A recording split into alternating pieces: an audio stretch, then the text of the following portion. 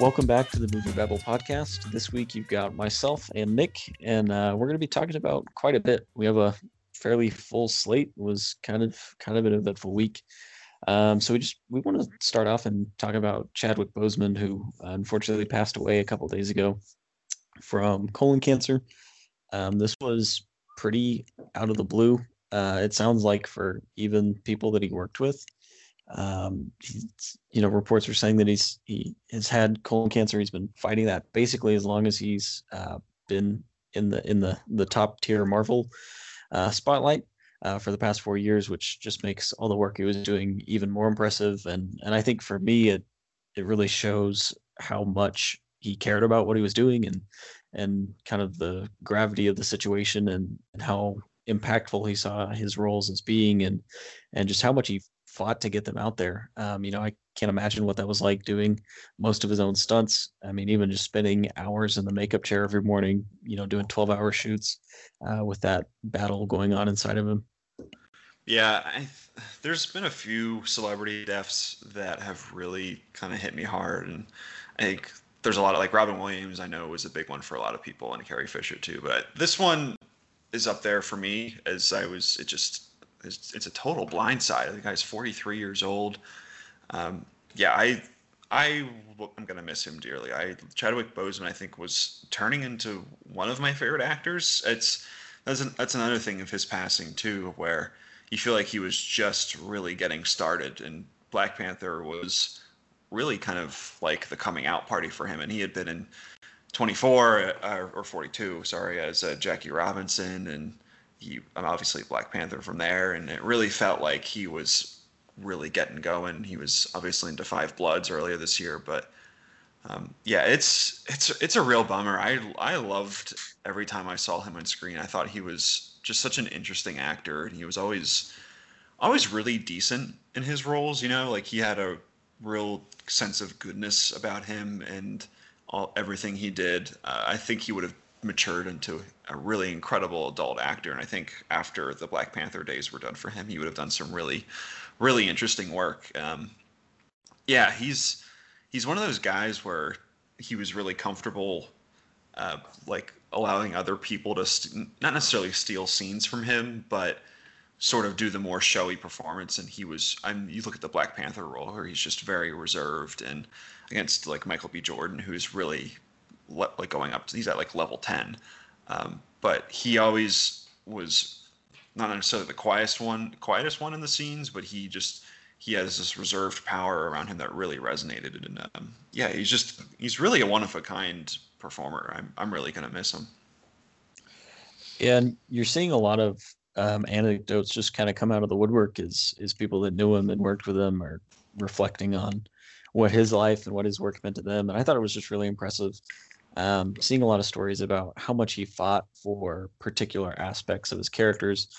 So there was a story from 42 where it was talking about the scene where Jackie Robinson gets mad and breaks his bat, and how Chadwick Boseman really fought to put that scene in there so that you could see the whole character really, and not just the heroic, oh, everything was easy, this is Jackie Robinson, he's a legend, but really kind of get to the root of who he was and see him struggle amidst everything. And then, even with Black Panther and talking with an African accent and just some of the choices they made, even in Civil War, I saw a story that Ryan Coogler put in his tribute to Chadwick Boseman, where he was talking about how when it came to Civil War, there was the first scene that T'Challa and his father have together. It was Chadwick Boseman's idea to do that in John Connie's native language, which he learned, like Chadwick Boseman learned on the spot for his scene that day, which I think is really just impressive. Speaks a lot to his talent as an actor, but also to kind of the gravitas and the grounding he wanted to bring to a lot of these roles. Yeah, I couldn't agree more. And you really can't overestimate how important he was just in elevating black voices and in a studio that, or in a system that in Hollywood that just really needs more of them, frankly. He's just so terrific in just all the roles. I mean, you go from Jackie Robinson to James Brown to Thurgood Marshall. There's so many important black people in history. And I'm sure, I mean, you see that his role as Storm and Norman in *Da Bloods. That movie might be really hard for me to watch for quite some time. Especially the ending of that movie. The like the role that his character plays. That might be one that I struggle to go back to, but I think also just adds another layer to how like the themes of that movie. Yeah, he always really struck me in interviews, and obviously like, we don't know him, so we're kind of speaking on the periphery here, but he always struck me as just a very decent guy who is really thoughtful, and you see a lot of his speeches where he's looking that he understands that what he's doing is bigger than just him. So yeah, I really I'm really sad, and even like I I just liked him. I really liked him in every movie that he was in. It was always like even like in his smaller roles, like you think of him in the totally forgettable Draft Day, where he is one of the people getting drafted. He's one of the players, and you're like, oh, it's Chadwick Boseman. Like every time he shows up, it's just a great thing in a movie. So it really does feel like we were robbed of seeing something just just really great, and I think it just speaks to like all the people who were coming out to talk about how great of a person he was. Where I think we all get stuck on who he was as an actor and who he was as a celebrity, but it feels like he was just one of the better people in Hollywood. So it's a big loss on that side of it too. Yeah, and I think a lot of what just feels so wrong about it is just how sudden everything was. And I think you're seeing a lot of that with the people that even knew him personally that didn't realize that, this whole time he's been struggling with cancer and fighting that battle while he's out there being a good human and being a terrific actor and being this elevator of Black voices and Black culture. And I think that's really probably why it really hurts a lot for a lot of people. Obviously there aren't as many people that know him, but you see everybody on the internet is just kind of flocking to how much this guy meant to them. Even if they've only ever seen him in Black Panther, just how much his life and his work was able to mean to so many people.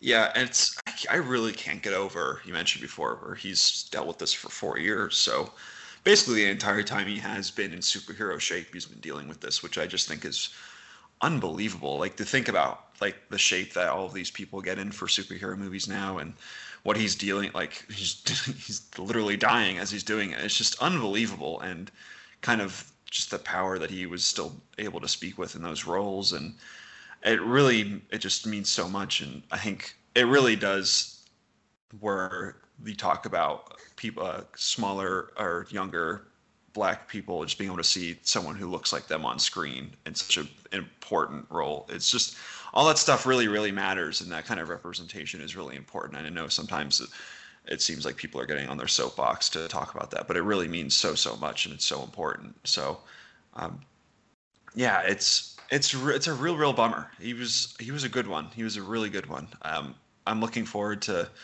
He has one movie that's actually it's completed, so it's Ma Rainey's Black Bottom, which is it's based on a play by August Wilson. So he's going to be in that with Viola Davis, and I'm sure that's going to be just a great showcase for his talents. So we'll see when that comes out. But yeah, it's a real bummer. I was really hit hard by this, and it really came out of nowhere. Your phone starts blowing up with this news, and it's a real gut punch. Yeah, it was something that I really didn't think it was true. Because he's pretty fit. He's still pretty young. 43 is a very young age for an adult or just for someone living in the 21st century. And yeah, just it was all of a sudden Chadwick Boseman has passed away from colon cancer, and just a big shock to just kind of hit you and to see social media just instantly kind of turn into a tribute towards him, which I think says a lot for what his life meant to people. Yeah. Do you have a favorite Chadwick Boseman role / movie? I mean, I think Black Panther, just because of how big that is socially. But I've enjoyed him in everything I've seen him in. I really enjoyed him in 42. I think in *Da Bloods, it's really easy for him not for anybody in that movie not to stand out because there's just so much talent that's just on there. And I think, you can easily lose Chadwick in how large the performances of Delroy Lindo, especially, and Jonathan Majors and some of the other lead cast were. But I think he really does a terrific job, even if he's, kind of second string in terms of how big his character is. He really just does a terrific job with the space that he's given. Yeah, I totally agree. I really liked Get On Up, which was the James Brown biopic that he did. Which it's really amazing that movie works because he didn't have the rights to any of the music. So it's really all on Chadwick in that movie to just have that same James Brown presence and really just carry the movie. But yeah, I think, yeah, like you said, Black Panther it's so far-reaching and really important in that sense and terrific. But I think my favorite is probably Storm and Norn from Da 5 Bloods. I think I've just thought about that movie a lot since I saw that whenever it came out, because time means nothing at this point since we're in month 6 of everything going on. But yeah, that role has stuck with me quite a bit, and I think it was the sign of what he was going to do a lot of moving forward. And it seems like every big director wanted to work with him. I know that's a Spike Lee movie, and he was going to work with plenty of others I only can imagine. So yeah, it's a real shame, just on so many different levels. I feel for his entire family and just everyone that knew him personally. I can't imagine what they're going through. He's definitely going to be missed. Yeah, no doubt. It's gonna sting for quite a bit. I think this does go. I said at the top of this here, but it really does go to the top of just the heartbreaking celebrity deaths for me. He just seemed like a really good dude, and it's just really sad to see anyone of that caliber go. Yeah, I agree. Um, yeah, he's definitely going to be missed. But we also do want to talk about some of the other stuff going on this weekend as well. So theaters have been open, but there have been some new releases actually in theaters, which is kind of an odd experiment to be in the middle of right now. But the New Mutants, which I've seen it, I'm still not 100% sure it exists. But the New Mutants did release this past week, as well as the personal history of David Copperfield. But even looking at like what the word release means, normally a larger release like New Mutants, something that's a superhero film, even if it's not an A-list superhero film, is going to land in about 4,000 theaters worldwide. As it was this past weekend, New Mutants was sitting in about 2,400. And many of those are going to be international because the domestic markets aren't fully open back yet. So it's hard to gauge like whether or not these movies are succeeding. And even we'll talk about Bill and Ted in a little bit. Bill and Ted Face the Music is kind of a hybrid release, so they're able to hide most of the numbers because they don't report streaming the same way they would box office. So it's hard to gauge like what's actually making money or what would be a huge hit if everything were open. How much of this is due to theaters, having very minimized capacity. I know like the theaters near me aren't even doing a full amount of showtimes right now. Each auditorium's only got maybe 2 showtimes a day, and even on the weekends, which is just really low. And when you add on to the fact that most auditoriums are at like 30 to 40% seating, it's hard to gauge whether or not these things are actually performing well or flopping.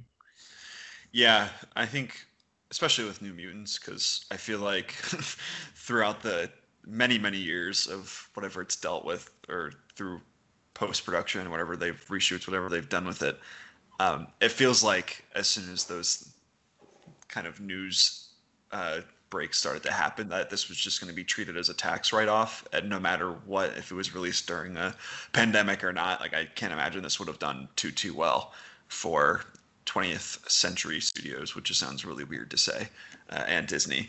But so yeah, it made 7 million this weekend, but like who knows what that really means. The reported budget on it was $100 million, so that's obviously that's not going to get it all back there. But yeah, I think for a while now this movie was meant to be sort of attacks right off, and let's figure out a way to get this out and then just forget about it and move on, because obviously this was stuck in the whole Fox Disney merger deal, and they were like, oh, what do we do with this? Oh, it's supposed to be R. Well, we don't really like that because we're Disney, and then all this back and forth and whatnot, and many years of interviews of the cast being like, yeah, I don't know what the deal of that movie is. And so yeah, you've seen it. I still don't believe it exists at all, until I'm actually watching it, and by the time I end up watching it, I won't believe that it exists either. um, yeah, I think this is just kind of a thing where contractually they had to put this out in theaters, so uh, they're going to put it out there for as long as they have to. Then it'll probably end up on Disney Plus whenever that happens. Is really kind of the end for this movie. Yeah, it's really disappointing because this was like the first movie to really get caught in the Disney Fox crossfire. Like so much so to they weren't able to do any reshoots for the movie because by the time all that kind of bureaucratic red tape with, well, what exactly is Fox anymore, was cleared up enough, the actors were too old, so you couldn't reshoot convincingly. Because when you work with children, they tend to grow up and change sizes. They do tend to age. So like you have to look at the fact that they're not able to work with like a full range of footage because once you put the movie together, you realize that there are a whole bunch of holes you need to fill, and then you do reshoots. And New Mutants was kind of robbed of that chance. So I feel for the team behind it on that front. But having seen it, like this movie is just really bland. It's not aggressively bad like something like Dark Phoenix from last year was, where you're just scratching your head at who made these decisions. It's just really, really, really boring. Um, there's 6 characters total. There's like 2 other people that get like 30 seconds of screen time but have no name. And then there's just 6 characters sitting in a room for about 75% of the movie. The other 25% of the movie is mutants running away from bears. And that part is actually fun, but it's just the characters are just really bland because they all pretty much have the same backstory. So basically, how this movie works is it's got 2 acts pretty much. The first act is each character, all the other characters are like, well, this is this person. We don't quite know what their powers are yet, but they won't really tell us. And then, big revelation, you find out what their powers are. Turns out they killed someone they loved. That's why they're in the hospital. And then you move on to the next character. You don't know what their powers are. You don't really know where they came from. Turns out you figure out what their powers are, and they also killed someone that they loved, and that's why they're in the hospital. And it just rinses and repeats that until you get through all 5 of the main mutants. And then Giant Bear happens, and that's pretty much the movie. Yeah, that still doesn't sound like that is a real thing. It's so strange because at no point in the movie was I like, oh, this is terrible. But when I walked out, I was like, there were maybe like 3 things that happened, and I don't care about anyone. That's a shame, because this was first like announced when I think it was right around when Deadpool was about to be a thing, and so this was kind of in that weird mode of we're gonna take the X-Men and do weird things with it. So we have like Deadpool and Logan, and those kind of turned out pretty well. And then you're gonna like, all right, let's reinvent the X-Men. Let's put them in a horror movie. And then me reading that news is like, oh, great, this is cool. I like this idea. But then it was weird because Josh Boone was directing it, who did The Fault in Our Stars, where I was like, huh, that's a little weird, but whatever, why not? Um, but yeah, for all the jokes that we've made about this movie and all its issues and pushbacks, and I don't even know how many pushbacks it's been, like at least like 5 at this point. I don't even know. But all of that, I just kind of feel bad for everybody involved, because it's like there was clearly some interesting intentionality here with kind of changing the idea of X-Men and just doing cool different things. And I would love to see a horror movie with superheroes on a pretty substantial budget. That sounds kind of cool. So yeah, that's a shame. It feels like it was like it's like some weird ironic fate that this is the movie that's kind of the big welcome back to theaters in a sense, because it was Unhinged was last week and whatever, but this weekend really feels like it's the first weekend where theaters are really back and really is in quotation marks, because what does that even mean?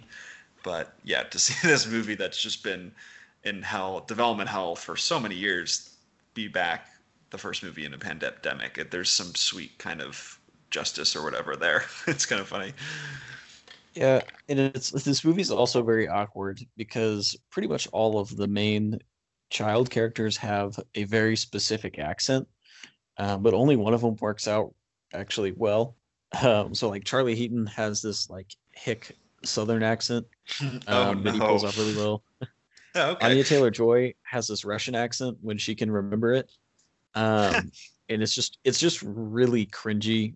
It's just like think of the most Russian cartoon character you can imagine, and that's what she sounds like. And then Maisie Williams is speaking in her own accent because she is European of some sort. But like she's using the same voice she uses in Game of Thrones. And the problem is that like her actual native accent isn't there most of the time. So like sometimes she'll be trying to do like some kind of American accent, even though her character is actually Scottish. And it's very cringy because it just kind of comes and goes depending on the mood the movie's in. Um, and yeah, it's not a good movie. And I kind of feel bad because you see with like X-Men Apocalypse and Logan and I forgot the name of this movie, The New Mutants. They're all like trying to tease the future of the X-Men universe and the Essex Corporation and Mr. Sinister, who's like a big X-Men villain in the comics. And they're all basically giving the same teaser that we all know will never pay off because those movies all came out right when Disney announced that they were going to cancel everything and reboot it. And so I'm just kind of sad because you can see they were like, well, we've got some plans down the road and maybe all this will pay off. And now it's just kind of over with a dud. Yeah, I mean, it feels like we were all like eulogizing the end of the Fox X-Men after Dark Phoenix because we were like, well, the New Mutants might never happen, so let's just do it now. But it is, man, the twists and turns that this franchise has undergone is just unbelievable to me. Where you have movies like this and Apocalypse and X-Men Origins Wolverine, and then you have like Logan, which for my money I think is the best superhero movie ever, and then like Deadpool and Days of Future Past and all these good things. It's just, man, it's what a ride. I'm kind of glad it's over. Yeah, it's kind of a letdown for me too, because X-Men 2 specifically was like one of the first superhero movies I remember owning. It was like that and Sam Raimi's Spider-Man trilogy were like my superheroes growing up. And then I mean the Batman movies a little bit later on, but yeah, like X-Men is something that's always been there. And to just like watch this thing that I grew up with just end so chaotically, I'm like, oh, that was a disappointment. Like, what was all of this worth it? Yeah, and then now Disney's going to reboot it with whoever as whatever characters, and then we'll just repeat this cycle over and over again until the end of time. Give me, give me Alden Ehrenreich as Wolverine, and I'm in. Don't drag Alden Ehrenreich into this. I feel so. I still feel bad for him. I got your back, Alden Ehrenreich. I loved you in Hail Caesar. I like him as an actor. Like, I think he'd be a fine Wolverine. Yeah, I just want him to just go off, and I feel like Solo is just like the most crushing thing. Just go off and do some interesting things. Well, I think he's in that Peacock show, right? What is that? Brave New Yeah, World? Is that a thing? yeah, I saw the show and he was fine in it, but it's just like Okay. a Westworld knockoff. So he again did not get what he deserves, Bummer. which is Justice World. more just fun, iconic show stealing stuff like in Hail Caesar. God, I want to watch that movie again. That movie's so good. I'm one of those people that loves that movie. Yeah, I remember I worked out of the theater or I worked at the theater when that movie came out. And there were a lot of people like refunding their tickets. They're like, this isn't a comedy. And I'm like, what are you talking about? This is the perfect movie. Why are you leaving? I had the same reaction where I took a bunch of friends to see that movie and I was cackling the whole way through it.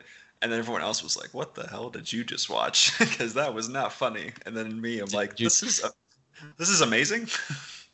Did you not just see Channing Tatum do a 1950s-esque musical number to come out as a communist? uh, I, I'm looking forward to in about 10, 15 years. I'm not the first person to say this, but Hail Caesar will have its Lebowski like revisit where every critic is like at the same time like, oh, you know what, that movie's actually really good and we were dumb, and I'll be like, yes, I liked it from the beginning because I'm not a poser. Hail Caesar will return. Uh, but the New Mutants was actually not the only thing opening up this weekend. So the personal history of David Copperfield, which would normally be a limited release, and I feel like it still is kind of a limited release, even though everything's a limited release.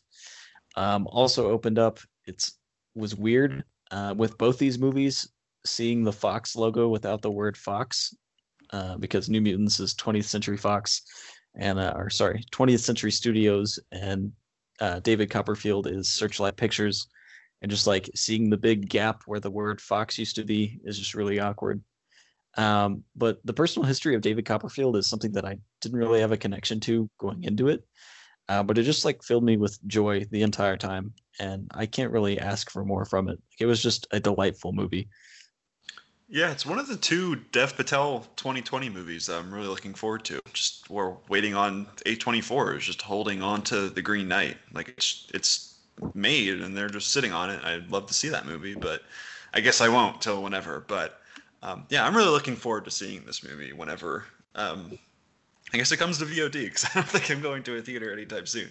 Uh, but I really love Armando Iannucci. The Death of Stalin was probably, it was one of my favorite movies of 2017 or whenever that came out. I really really love that movie. I think it's hilarious. But this movie, yeah, from even the trailer, it just looks like the most delightful thing when you have Dev Patel and Tilda Swinton running around and Hugh Laurie doing his Hugh Laurie stuff. It just looks really terrific. Yeah, there's some really inventive, just like fun sets that they explore. Like there's a house that's an upside down boat that they're in.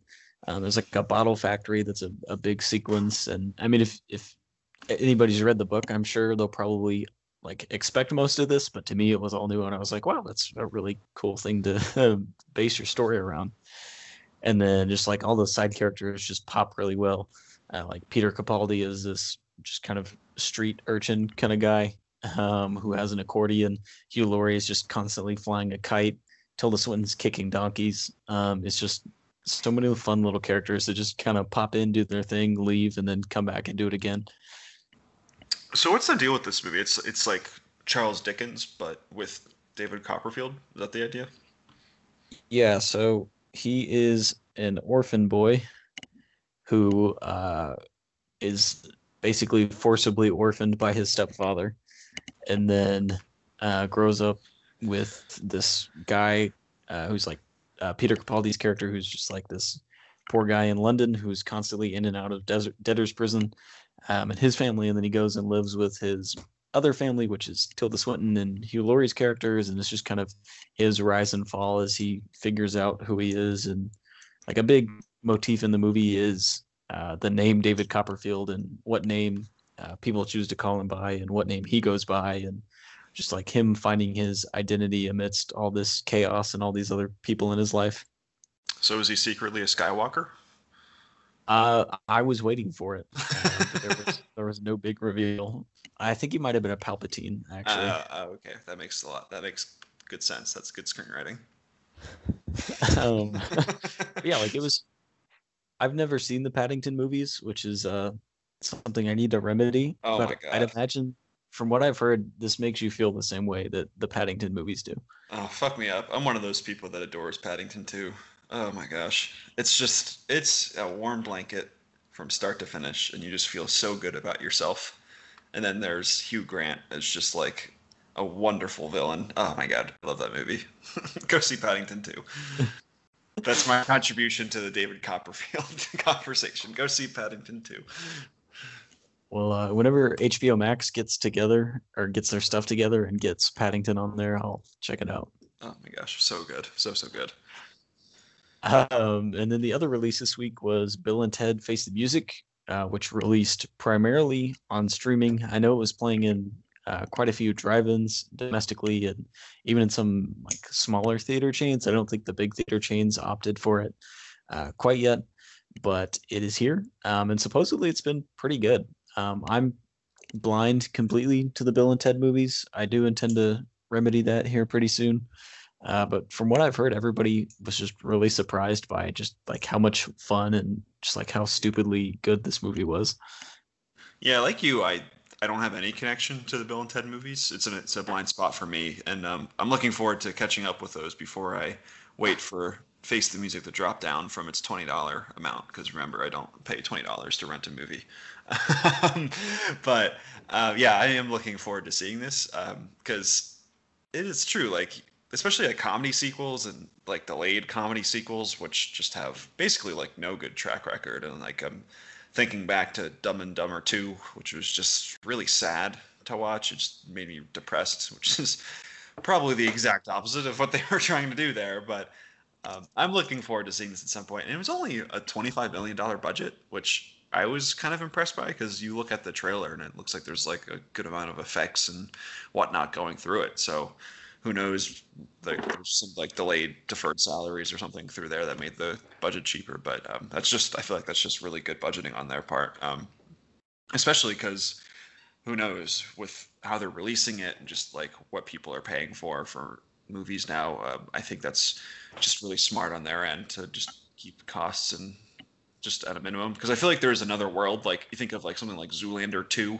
which cost like a stupid amount of money and all of us were like why did you do that, Paramount? That was just that was just not a good idea. And so I think this was it seems like it was a really good bet on their part. But yeah, it seems like people are really liking it. And like you said, everyone's just like, well, this is actually like a good movie and like on par with the other ones, so that's really good to see. So you make fun of Dumb and Dumber 2, but Peter Farrelly won an Oscar with his next movie after that. So. Was that Green Book? What was the next movie? Green Book. Oh my god. Uh, just when I thought I was done with Green Book in my life, you pulled me back in. but yeah, I intend to remedy my Bill and Ted blind spot here pretty soon. So I will hop on board that train at some point. I mean, yeah, it's Keanu Reeves. What's not to like? You're right. You're right. I'm Keanu for Wolverine. That's my MCU pitch. You know what? Sure, why not? I'd watch it. We'd all watch it. You know you would. But yeah, that is Bill and Ted, and then next week should be pretty big. Next week, Tenet is releasing.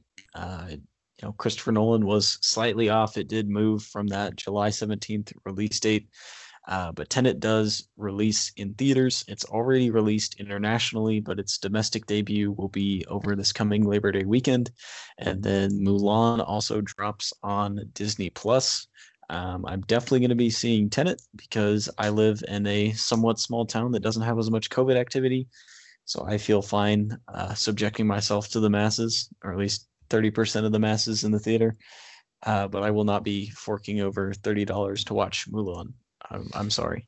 Yeah, it's tough with Tenet. I mean, actually did really good business overseas. It made 53 million internationally, which I don't know. When I first read that, my first reaction was, "Oh no," because that just means that there was many people in theaters, and I'm just scared to think about that. But I guess you got to also remember that not everything is the hellscape that is the United States in terms of its COVID cases.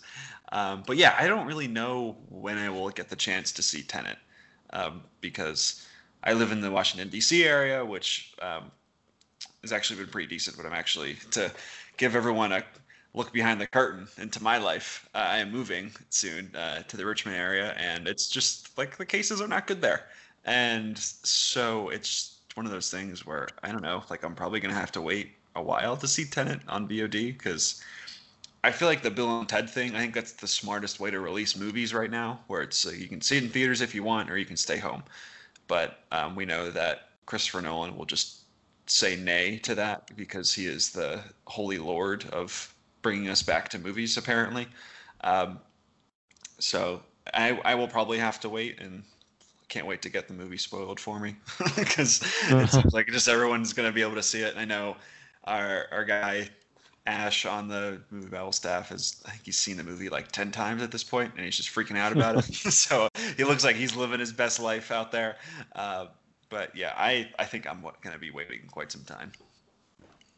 Yeah, I will be there Thursday at 2. I'm hoping that not a lot of people will be there because I know like AMC is releasing it on Tuesday, which I unfortunately have to actually do things for Tuesday and Wednesday. But Thursday I will be there watching it.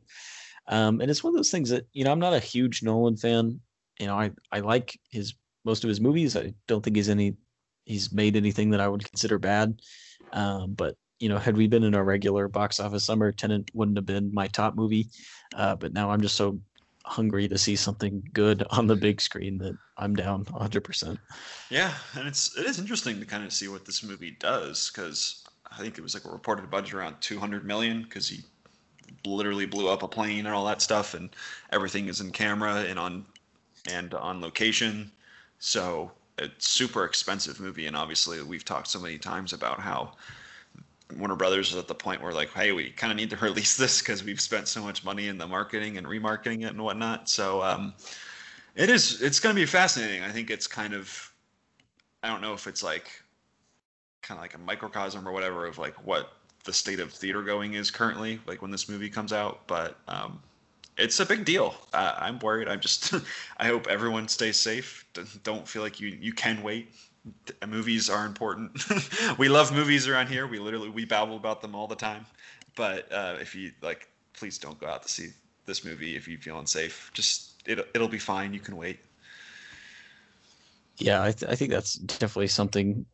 And I think there's a lot of like talk about, oh well, movie theaters are dying, or if we don't rush out to see Tenet, then everything's going to go away. And I don't think that's necessarily true. I think there are enough fallback plans that the studios have and bailouts that things will be fine if you wait a couple months and just watch Tenet from the comfort of your own couch, and just pay the extra $20 or $30 to rent it for the weekend. Yeah, I will go right against Nolan and watch it on my TV. The exact opposite of what he wanted. I'll watch it in a baby. I will watch it on my phone while I have the TV on. I'm also on my computer, and it's just over in the background as he wants. Yeah. So next week I will be discussing Tenet, somewhat, with no spoilers though, to respect people that won't be watching it yet. But yeah, that is Tenet. We've talked about this for probably 30 podcasts in a row, just because the goal line for Tenet keeps getting pushed back, but we're almost done. We're almost done. Almost. And then there's also some Netflix activity going on. Not a ton. We haven't seen any huge, just break the internet releases like The Old Guard or Extraction in a little while. But this week's top 10 was The Frozen Ground in the number 1 spot, Project Power in the number 2 spot, Drunk Parents at number 3, 1BR at number 4, The Sleepover at number 5, Santana at number 6, Mr. Peabody and Sherman at number 7, number 8 Altogether Now, Secret Life of Pets 2 at number 9, and The Lost Husband in the 10th spot for the most popular movies on Netflix this week. Really, all I have to say is no Despicable Me. I'm upset.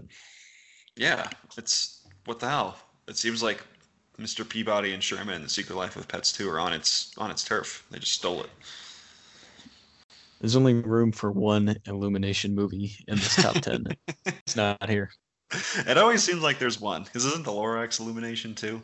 Right? Yeah, like Illumination must have some backdoor deal with the streaming metrics on Netflix. Yeah, it's whatever it is. That'll be weird though, because won't they be on Peacock? Because isn't that NBC, right? So maybe that'll change at some point. Yeah, I think that's where they're moving here sometime soon. Yeah, I don't know, but for now they are still here in our lives.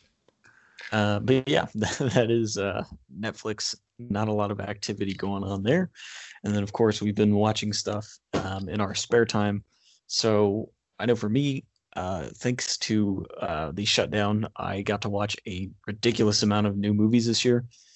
So movies that didn't come out in 2020, but that I had seen for the first time in 2020. And so for my 100th new movie, I wanted to do something big. So I went with Lawrence of Arabia, and was just completely blown away by how big that movie actually is.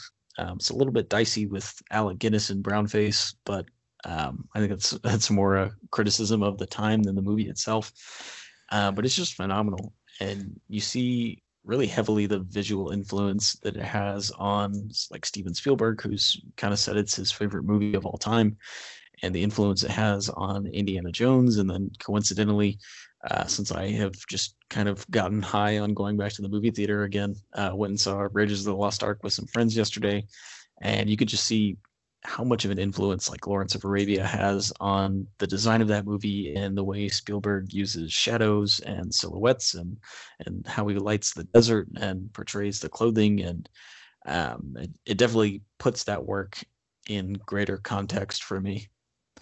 I have never seen Lawrence of Arabia because I'm so like just in fear of that almost 4 hour runtime where every time like I knew like last year it was out and it did like a re-release when theaters still existed, and I was like, oh, I should go do that, and then it was like the day to go do it, and then I was like, I don't really have 4 hours.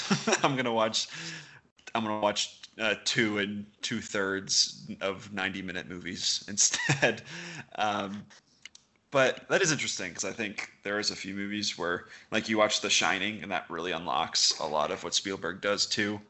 Um, so yeah, it's one of those. I'm gonna get to it eventually. I've also never seen Casablanca. I'm really telling on myself here, and I'm gonna get to that too. Ooh. Yeah, it's not good. Believe me, I have a lot of holes that I try to hide and make myself sound smarter than I actually am. But that is really cool. It's something I've been meaning to get to for a while. Yeah, it was definitely worth a watch. For sure, a commitment. It's like 3 hours and 45 minutes, which like at that point it's a good movie, but I'm just restless at that point. I need to get up and go do something. But very good, like a really interesting character study. And I mean, it's only the second thing I've ever seen Peter O'Toole in. So it's just really interesting to see like his range as an actor, especially how dialed in this feels compared to the ruling class, where he plays a guy who thinks he's Jesus, and then thinks he's Jack the Ripper, which is the only Peter O'Toole I'd seen before this, and so it was a really good watch for me. Yeah, I always like it's. I wish because I'm a madman and try to see every new movie possible. Where when I do get a chance to go back, it is really cool to see kind of like these touchstones of cinema, capital C cinema, where um, like a lot of like so many other movies fall into place. Where I feel like a few weeks ago I talked about Bicycle Thieves, which I had seen for the first time, and you watch that and you're like, oh, like all like these 200 other movies make so much more sense to me. So yeah, it's one of those movies we don't see anymore. The big epic. I mean, I'm sure unless you're Scorsese on Netflix, that's really about it. I actually have to amend my last statement. I didn't realize that Peter O'Toole was in Ratatouille, so this would be the third Peter O'Toole movie that I've seen. There you go. Ratatouille. What great stuff. But yeah, it was very good watch. Definitely would recommend. Definitely can see myself checking that out. Like if it ever comes to the big screen, because it's definitely something that you really want to experience the full scale of it. Yeah, and I think that's what I have been waiting for. But then, like I said, where it got to the point, and I was like, I'm good. So I think it's a me problem at this point. But yeah, I spend my time. I kind of go. I was my girlfriend was up. I showed her a few things, and you know a movie I really love? It's This Is the End, which I contend is one of the better mainstream movies of the 2010s, and I feel like it's not really talked about as much as I feel like it should be. Um, which it's just this movie came out at the perfect time for me. I was like 16 or 17, so yeah, a lot of the Seth Rogen, uh, Baruchel, Franco, Jonah Hill humor, Danny McBride, it all just was perfect for me in the time. But maybe I watched it again. This is actually the first time I'd seen it in quite a while, and it is so good. I really, really love this movie.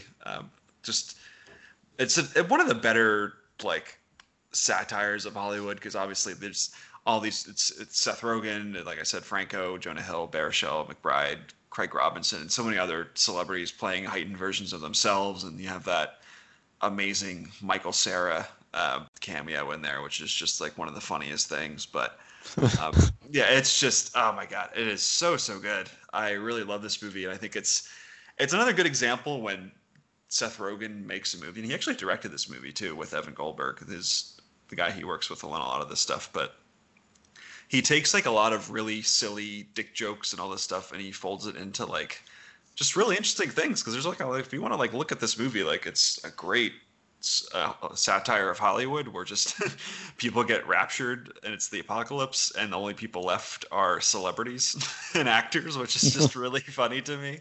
And then it's obviously like there's the religious ideas of like being worthy of going up to heaven, and I think it's obviously like there's a lot of dick jokes in it, so it's not like, we're not talking about Bergman here in terms of like depth of stuff, but I love this movie so much. It's so funny every single time. I think Jonah Hill is just like the funniest. Oh my god, there's so many things I could talk about in this movie, but in case people haven't seen it, I'm gonna let people experience it for themselves, because it's one of those where it's like, it is a one of one, because it's just so bizarre and so strange, and people playing themselves. It's just, I just love it. I love it so much. Yeah, I really like the scene where they're recreating like some of their older movies, and they're like, they're making fun of James Franco, and they're like, "We're not doing Your Highness 2." There's the same thing with Danny McBride at the table, where he wastes all of their apocalypse food making them breakfast, and he's like, "Oh, Seth, that was better acting than like your last 6 movies. Where was that in The Green Hornet?" And they do they do the Pineapple Express 2, where I forget what the title of it is, but it's like Red's Dead or like Red's Blood or something. It's so good. Yeah, it's one I haven't seen in a while, but I definitely like, I get the urge to revisit it every now and then. Yeah, it's oh god, it is so funny. Just everybody is just like throwing 100 miles an hour on this movie. It is so good. And then I just keep laughing thinking about it. There's like the whole exorcism. It's just amazing stuff. And then there's just a few just knockout cameos in there, like other than the Michael Cera one. Like there's the one towards the end where I'm sure that you know which one I'm talking about. It's just unbelievable stuff. I love this movie so much. It's fun. There's a few movies that I really like watch to death in that like 14 to 17-year-old boy phase that we both had, I'm sure, where it's like you watch The Hangover like 100 times and you think it's the funniest thing ever. But I still like that movie. But there's a few where it's just like, this is just not a good movie, or this hasn't aged well at all. But I was a 14-year-old boy, so I really liked it. But yeah, this is one of those where I have a new appreciation for it. Yeah, it's definitely one I want to check out again sometime soon. Oh, I love it. I love it so much. But yeah, that pretty much wraps up this week's episode of the Movie Babble podcast. We stand Hail Caesar. We stand This Is the End. Maybe next week we'll stand Tenet. But we'll be back next week talking about Tenet, probably talking about Mulan a little bit as well. And as always, you can check us out online at moviebabble.com.